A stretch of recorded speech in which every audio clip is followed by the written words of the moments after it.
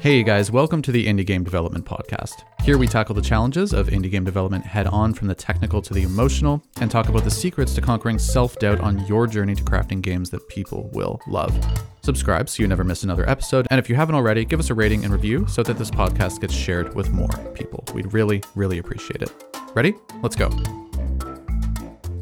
Hollow Knight, Celeste, and Stardew Valley have all sold over 1 million copies across all platforms, and I couldn't find any specific confirmed figures, but Hollow Knight and Stardew Valley are well above that number. So in today's episode, I just really want to talk about what it is about these games. Why are they so special? Why did they do so well?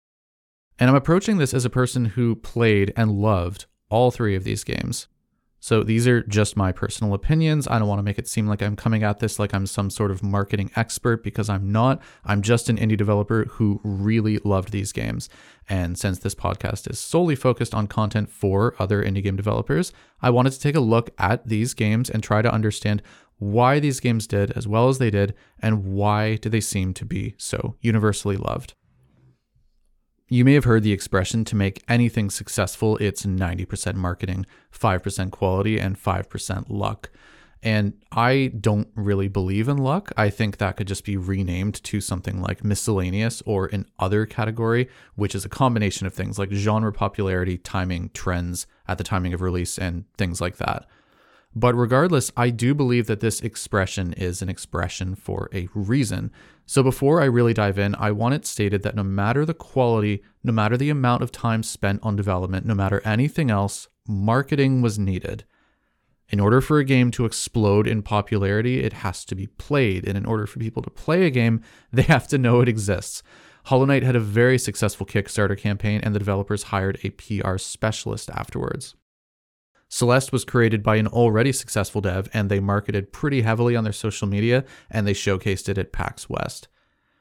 And Stardew Valley had a notable publisher and was marketed on various internet communities and was given to prominent Twitch streamers as a beta at a strategic time during its development. Okay, marketing is important. If you're an indie dev, you cannot sit in your room and code in secret for years and finally unveil your masterpiece to the world and expect to make millions. There's too much competition, and there's no reason for anyone to be hyped about your game if you've never made a game before, right? I'm not trying to be mean. This is just the reality of it. So with that out of the way, let's talk about why these games exploded in popularity. Because in terms of unique hooks, these games, they kind of took an interesting approach. Hollow Knight, personally for me, it's just another 2D Metroidvania.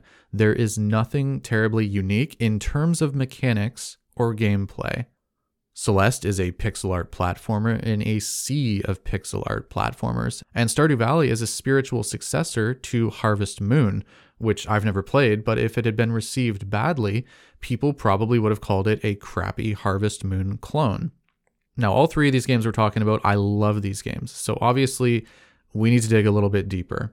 But I do feel like pointing out, okay, because I've heard the advice all over the place. I've heard it everywhere. Your game needs a unique hook. That gets thrown around in this space a lot. It doesn't. It just doesn't, okay? At least not in terms of mechanics specifically.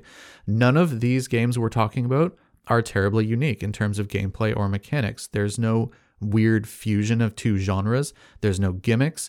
There's nothing that people haven't seen before. In fact, all three of them, they kind of go the other way, and they just stick to their guns. They know what kind of game they are, and they wear it as a badge of honor, and they don't try to be more than they are. They do what they do, and they do it really well.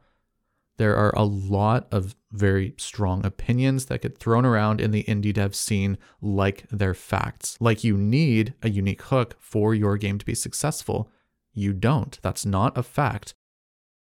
Or, again, you need to show playtesters something that they haven't seen before. You don't. That's not true. Or you can't make money if you make platformers anymore. You can. All of these games that we're looking at support what I'm saying. A unique mechanic might just give you a statistical edge, okay? But it has the drawback of falling flat with audiences if they don't like it. There are pros and cons to just about everything. Don't let anyone tell you there's a rule about being successful as an indie dev or successful for anything for that matter. There are no rules. There's just data. And the data from these 3 games that we're looking at supports not needing a unique mechanical hook. Okay, let's talk about story and themes next. And for me, the story and theme were really strong with Celeste and Stardew Valley. And this is just me personally, not so much with Hollow Knight. And I know entire YouTube careers like Mossbag have been started because of Hollow Knight lore. So I very much understand it has this deep, rich lore. When I was playing it, I did not care about the story behind Hollow Knight when I was playing the game. That doesn't mean I didn't pick up on the fact that the infection was spreading and it was corrupting all of these cute little bugs in Hollow Nest, going on a journey to save the world, the hero's sacrifice, all of that. I picked it up from the environment alone. I just didn't personally care for all of the little lore tidbits along the way. Celeste told its story masterfully, in my opinion. Madeline needing to climb a literal mountain to overcome her fears and anxieties, fighting the dark, scared part of herself, and ultimately accepting it and merging with it to reach even new heights. That's the story of life and personal struggles and growth, but just turned literal. Stardew Valley starts with you working a 9-to-5 in some gross corporate setting. Everyone's depressed and everything's gray. And finally, you open this letter from your grandpa that he gave you years ago, and it's a deed to his farm. So you move out to this little town, you become a part of the community, and you slowly but surely grow your dream farm and you make friends along the way. And unless you're still in high school, I think that most of us can relate to the statement made in the intro to the game. There will come a day when you feel crushed by the burden of modern life, and your bright spirit will fade before a growing emptiness. That's life for a lot of adults. Wake up, go to work, come home, do whatever you do for a few hours, and then you go to sleep and you do it all over again. And in the game, the town Stardew Valley is the escape from that feeling. Okay, let's talk about graphics next. Obviously, all 3 of these games are gorgeous. Stardew and Celeste use pixel art really nicely, and Hollow Knight uses that gorgeous hand-drawn style that I love so much. Much more than pixel art, for me personally. Games get judged by how they look. That's how it is. Undertale and maybe Minecraft and Vampire Survivors, these are like the only games that I can think of that are ugly, and yet were still a massive, massive success. But maybe that's subjective, and it's just my opinion. But the art and the mood go hand in hand. Hollow Knight's dark tunnels and desaturated world really makes you feel how hopeless that world has become. Stardew is bright and vibrant to go along with its general feel-good atmosphere once you move to Stardew Valley. And I feel like Celeste uses a mixture of bright and darker colors, which just fits the story really well. Music is an obvious factor, right? Celeste's panic attack scene gives me goosebumps. I've never heard music that so perfectly captures the feeling of anxiety before. But then, of course, it has an equal number of uplifting parts as well. I'll randomly get Stardew Valley tunes stuck in my head at random times, just out of nowhere. Every time I hear just about any track from that game, it brings me immediately just to my inner happy place. And I bought the Hollow Knight soundtrack so that I could listen to it in my car. So obviously, I really enjoy that. If atmosphere is the heart of a game, then music is the soul. And when I play games with no sound, it's like they are flat and dead. So the music definitely worked in their favor here. Let's talk about pacing. And pacing is a hard thing to get right in games. And all 3 of these games nail it, I think. Hollow Knight, while it can be easy to get lost, there's always something to find. There's always something to fight. There's always something to do or some place to explore. I found that the art, music, and the challenging gameplay, it kept me engaged, even in the parts where I did get lost. And when I wasn't lost, I was constantly hunting for the next power-up, the next charm, the next treasure, the next boss. I was hooked. Hollow Knight's my favorite game of all time. Celeste is incredibly difficult. I might have logged over 1,000 deaths in that game, but you respawn very, very quickly, and the rooms are small, so it kind of keeps the frustration of dying to a minimum. It did feel like a rage game at times, but for the most part, it felt like a perfectly doable platformer that was constantly stretching my abilities as a player. Stardew kept me up till the wee hours of the morning many, many times. It's weirdly easy to get into that just one more day mentality when you're grinding away for the next thing that you want to mine or craft or farm or whatever. So to sum everything up, the thing about these games is that there is a quality to them that's really hard to nail down.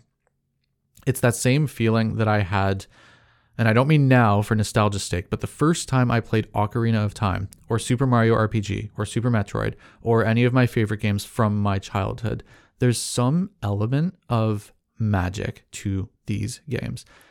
And I know that that's frustrating for me to say because there's no data or anything, there's no how-tos for how you can make a game feel like magic, but these games work really hard to make you feel immersed in their world and their story.